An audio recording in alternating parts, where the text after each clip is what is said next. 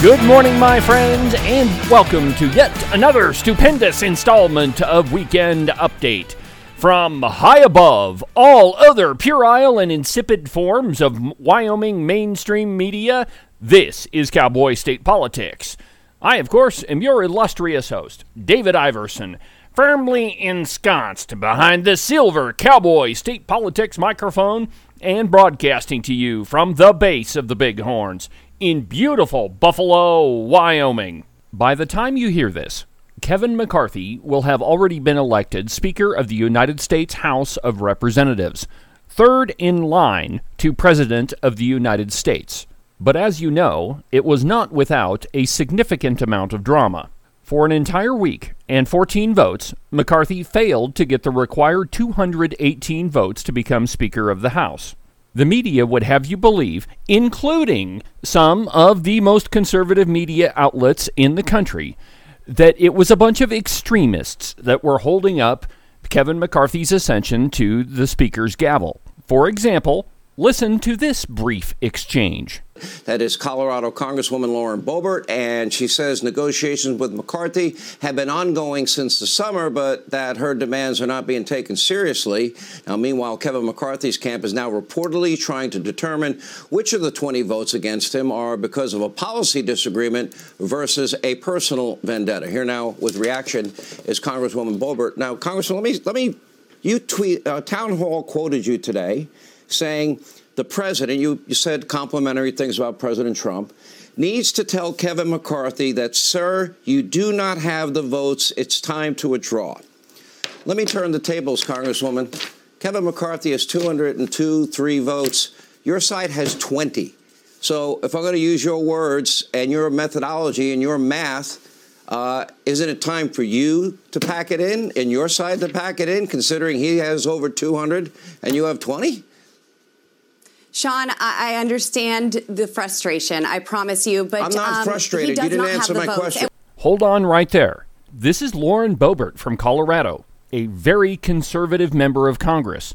She's been on Sean Hannity's program several times before. She even spoke at Trump's rally in Casper this past summer. Hannity does not even give her a chance to answer before jumping back in. This is a tactic that is not used by conservatives. We usually hear it from those on the left because they don't want to hear what somebody else has to say. They just want to talk over everybody else and push their point, regardless of what the other person has to argue. Here's a little bit more of that soundbite just to prove the point. We are hearing from many people who are still voting with Kevin McCarthy, who are very supportive of what we're doing, and they're cheering us on. So there are more for us than are against us, and they are waiting for Kevin to cave. Okay. The American people are certainly frustrated by... I'm frustrated by you not answering a direct question. There you have it. He was not going to let her articulate a point. He was not going to allow her to explain why it is that those 20 people were objecting to Kevin McCarthy through... Well, at the time, it was 7 or 8 votes. Since then, they went to 15, and now Kevin McCarthy is now the Speaker of the House. This is what's called a republic. We have stopgap measures in place to protect the rights of the minority, even if that minority is in the same party, just like it was yesterday. And need I remind you how the Wyoming legislature looks? We do have 2 parties existing within the same party. There are the liberal members of the Republican Party that can't get elected as Democrats, and so they hide out in the Republican Party, the Redcoats. And then there are the actual Republicans, the conservatives. And so there are measures in place to protect the rights of those who happen to have a different voice, even if it's in the same party. And that is exactly what you were watching this entire week, with those 20 people objecting to Kevin McCarthy being the Speaker of the House.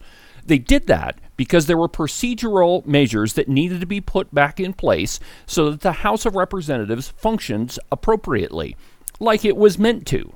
It has been years since anything was really debated on the floor of the House.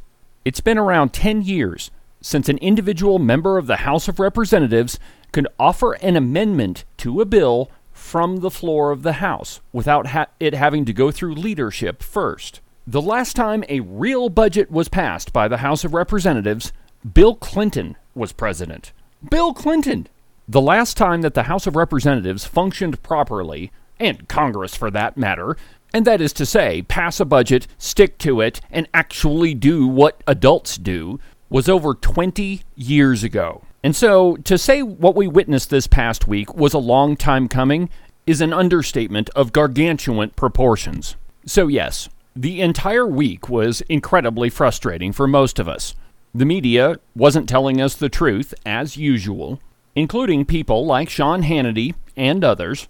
But now, hopefully, maybe, we can actually get something accomplished in Congress. To explain this whole thing, I caught up with Harriet Hageman yesterday, and I'll play that discussion for you in just a second. But first, some completely outrageous self-aggrandizement.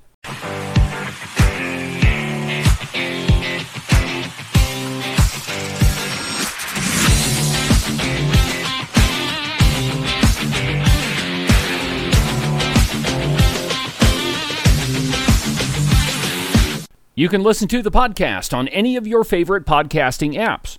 iHeartRadio, iTunes, TuneIn, really any of them will work. But the easiest way is just to go to the website, cowboystatepolitics.com.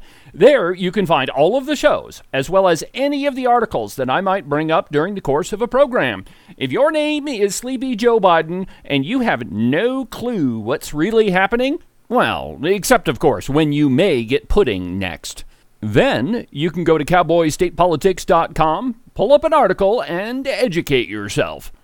Gentlemen, if there's one thing that irritates your significant other more than anything else, it's cold feet. Double entendre intended.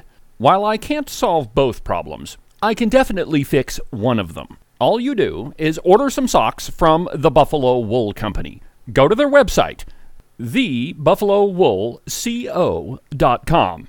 Get some socks, put them on, and keep your feet nice and toasty warm. Even though I really can't solve the other cold feet problem for you, I can keep you from sleeping on the couch. So allow me to explain how this happens for you. Now, the missus is forced to park her car outside because her garage is packed full with all of your stuff. Yes, the motorcycle, the four-wheeler, numerous and sundry boxes filled with things that you haven't looked at in nearly 5 years. And so, when it snows, she has to park her car out front and get out of her car and tromp through all of the slush just to get inside. Trust me, my friends, it's irritating to her, even if she doesn't explain it to you. And so, you are the object and cause of her frustration, and hence you end up sleeping on the couch. To solve this vicious cycle of cold and sleepless nights, you need to call my friends Nick and Jesse at Morton Buildings, 307-674-2532. These guys are the experts in metal building construction. They've been doing it longer than anybody else around, and they definitely do it better than anybody else around. So just tell them what the problem is. You have too much stuff that's filling up your wife's garage, and they'll handle all the details. So again, give them a call, 307-674-2532, or you can check them out on their website at mortonbuildings.com. Stay tuned to Cowboy State Politics for further lessons in chivalry. It's Saturday morning, my friends, and you know what I always think about every Saturday. Well, pretty much every day of the week, but particularly on Saturday, wings from the Wing It food truck. They make the most amazing wings in the state of Wyoming. And to figure out where that truck is going to be, go to cowboystatepolitics.com and look underneath the sponsors tab, and you can find out far more information about the Wing It food truck. Trust me, you want to plan your whole week around where that truck is going to be. That's the Wing It food truck. And now, back to our program.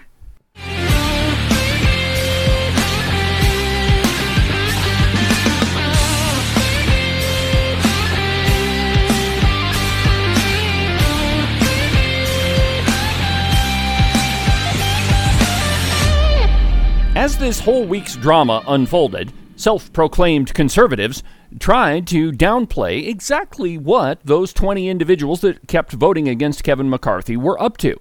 As we discussed before the break, their mission was simple: get the House of Representatives back to regular order.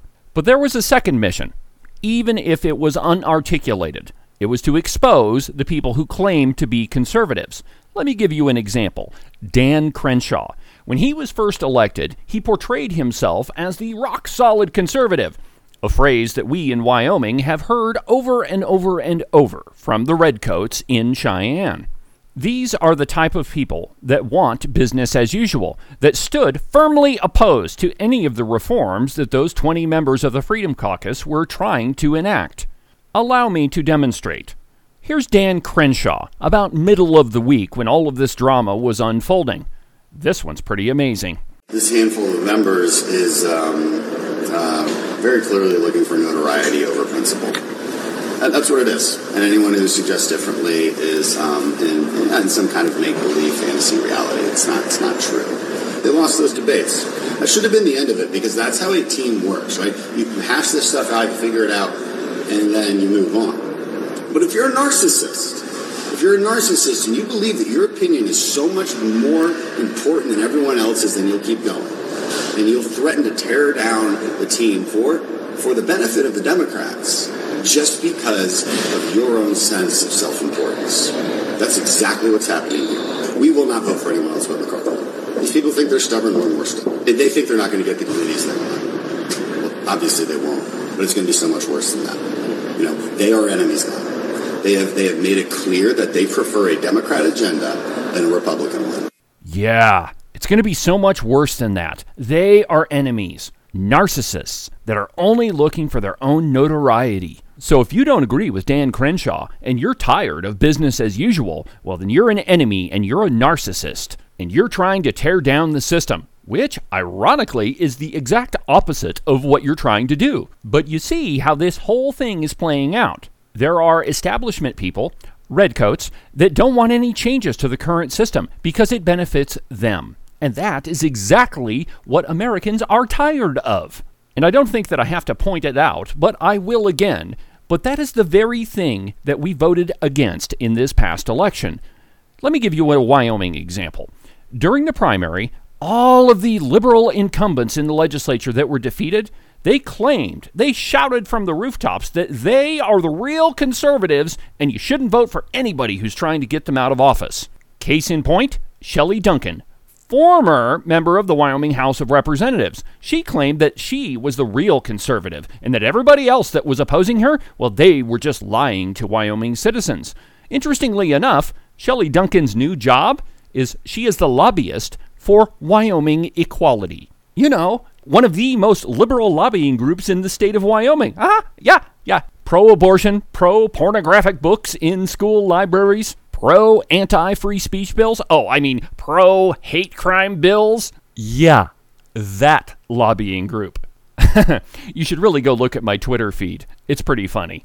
Anyhow, just like Dan Crenshaw, Shelley Duncan claims to be a conservative. Too bad that she was a Democrat before she was elected to the House of Representatives. She changed her party affiliation so that she could get elected.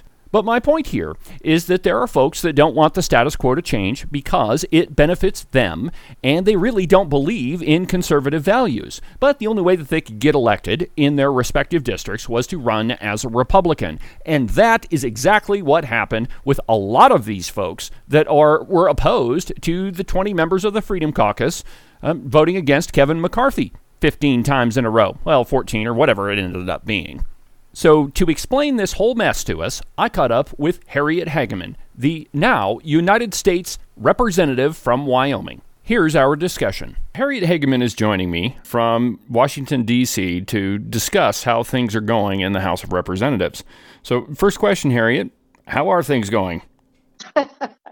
David, thank you for having me. What I will say is it has been very, very interesting. I was unaware of all of the processes and procedures that we would be dealing with, but I'm learning them awfully quickly. I'm going to say I think things are going well. And the reason I say that is from talking to folks here, we've had more debate and discussion in the last 4 days than they've had in the last 2 years. And that is the problem. And I've received phone calls and texts and emails from people saying, why in the world are you supporting Kevin McCarthy? Why would you vote for him? And I'll tell you very simply, I have been trying to give the space and the time to the people who need to negotiate changes to the rules. The folks who have been objecting to Kevin McCarthy have repeatedly stated it's not personal. It's about changing how things are done back here. And so they have continued over the last 4 days to negotiate changes both substantively and procedurally to the rules that operate or that govern this place. I think that has been an extremely healthy discussion, an extremely helpful discussion. And I have been voting for Kevin McCarthy because the alternative is we've had three choices throughout this process, that it was either going to be Kevin McCarthy, Hakeem Jeffries, or a coalition speaker that would be picked by the most liberal members of the on the Republican side and the Democrats. And though the last two scenarios were absolutely unacceptable to me, so I was voting because I felt that if we were all voting for Kevin McCarthy, keeping these discussions alive, making sure that we had the right people in the room, we were eventually going to get to where we needed to be, and that happened today. When do you foresee a vote installing Kevin McCarthy as Speaker of the House? I mean, are we at that point yet, or are we still making progress? 10 o'clock tonight. So we adjourned at 3:15, 3:30 today, came back to the office, getting some things done here, doing some interviews, and then we will go back into session at 10 o'clock tonight. It is my understanding that at that point he will have the votes that he needs. We may very well adjourn and then come back into session tomorrow to approve the rules. That was some of the discussion today so that we can hit the ground running on Monday.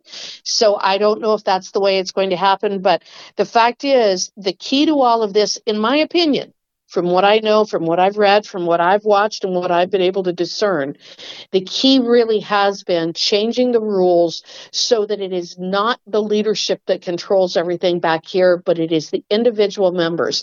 So now we're going to be able to make amendments from the floor. It has been years. It's been since Paul Ryan and John Boehner that they've been able to do amendments from the floor. Actually, John Boehner, I think that he's the one that did away with that rule. And then Paul Ryan also was ruled with a pretty heavy hand, and Nancy Pelosi followed in that. And so we're going to be able to do that. Another important thing had to do with the finances of this country, and that is we are all tired of the omnibus spending bills. Yes. And so we have put some frameworks around what has to happen so that we are not going to be getting omnibus spending bills. We're going to go through regular order, which means we will be coming up with 12 different budgets that then will go to the Senate, and we're going to force them to be making decisions. We're going to do it timely. We're going to get back to what the budgeting process is supposed to be here in Washington, D.C. And I would say that was the biggest holdout issue for these folks, is to make sure that there was no way to circumvent that. I'm not promising, I can't promise there will never be an omnibus spending bill. I will do everything in my power to stop it. But they've put some guardrails in place to try to prevent that from happening. So again, I think that they've been able to make some really important progress on the rules by holding out. I will tell you that I never pressured any one of them to cave. I just really felt that by voting for Kevin McCarthy, I was giving them the space and time they needed to negotiate some changes to the rules. I talked to them about that. They understood what I was doing. I talked to Jim Jordan and Marjorie Taylor Greene and Thomas Massie. I had a great visit with Thomas Massie. I really like him. Yeah, I do too. And he also supported Kevin McCarthy. And I asked him why and what he was doing. And we kind of had the same approach. And he was involved with the negotiations on the budgeting and financial side of this. That's another reason why I had some real confidence in what they came up with, because we had some great people on our side negotiating to make sure that we got the right things in place. I have a lot of respect for Chip Roy, Scott Perry. I had numerous conversations with Jim Jordan about strategy and where we were, and I think that all of us are pretty happy with where we ended up. Excellent. Well, I know that there's been a lot of criticism of your support of Kevin McCarthy here in Wyoming, and I tried to explain it, but it's so much better coming from you. And I don't think that people really understood that a lot of the objections to voting for Kevin McCarthy was more about process than it was about him, than it was personal, as you mentioned. And a lot of people don't realize that things do not work the same in Washington, D.C. as they do at our state capitol in Cheyenne. Or at least they haven't for a very long time. I don't think they work the same in Washington, D.C. as they work on Jupiter, Mars, Venus. I'm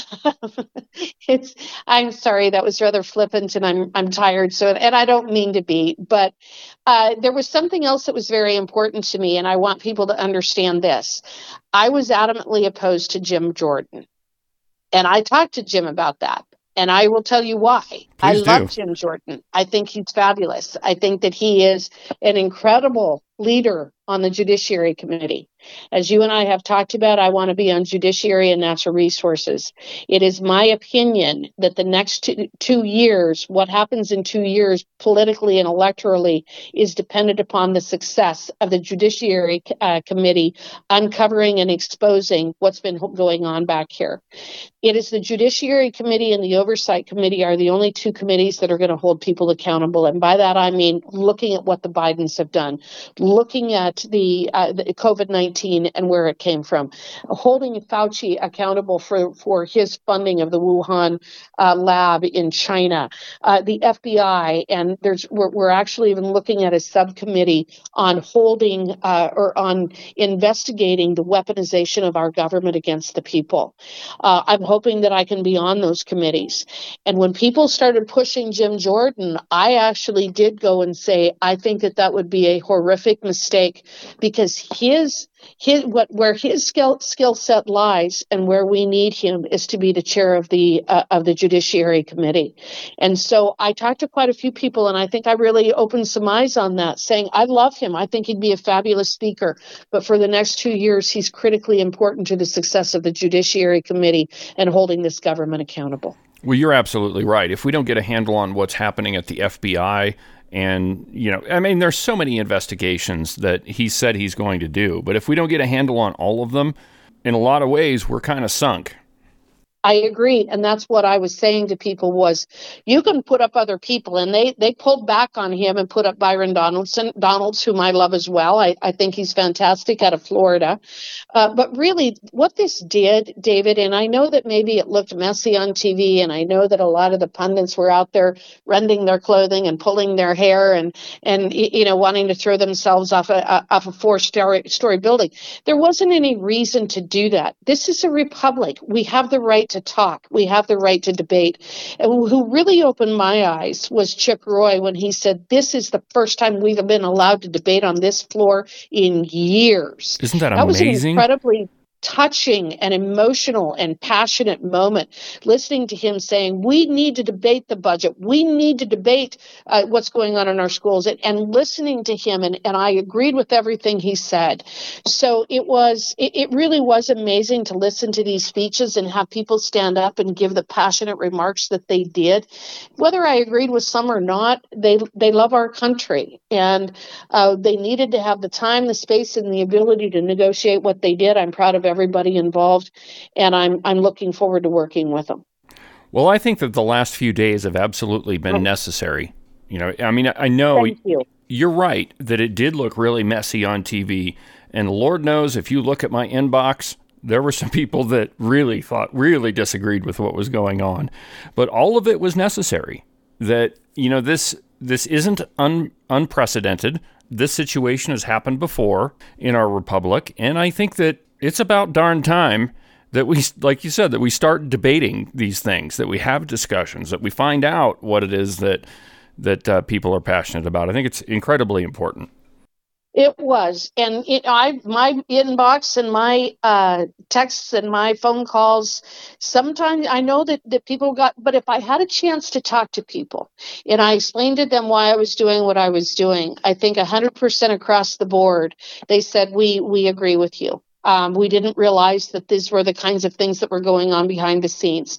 So again, I think that that's important for just communication in the future. I'm going to be back in Wyoming a week from Monday, And I will be there for a week before we go back into session.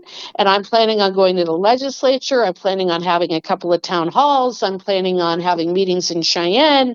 So I am going to be getting around in that 5 to 6 day period. I'm going to probably be hitting another 3, 4, 5 counties and have an opportunity to explain to people one-on-one. But it's been an awful long time since people in Wyoming who've had a representative to come and talk to them. And I'm planning on coming and talking. And I know some people will come to those meetings and they will disagree with me. But I think if I give them an opportunity to talk about what Jim Jordan and I talked about, what Thomas Massey and I talked about, what Ronnie Jackson and I talked about, Jim Banks, Debbie Lesko, the conservatives were supporting Kevin McCarthy, and there was a reason, and a very legitimate reason. Excellent. Well, I appreciate you taking the time to visit with me, Harriet, and I know that you've had a long day and that you're going to have a long evening, so I won't take any more of your time. Again, thanks for filling us in, and I'll make sure that everybody gets a chance to hear what you had to say.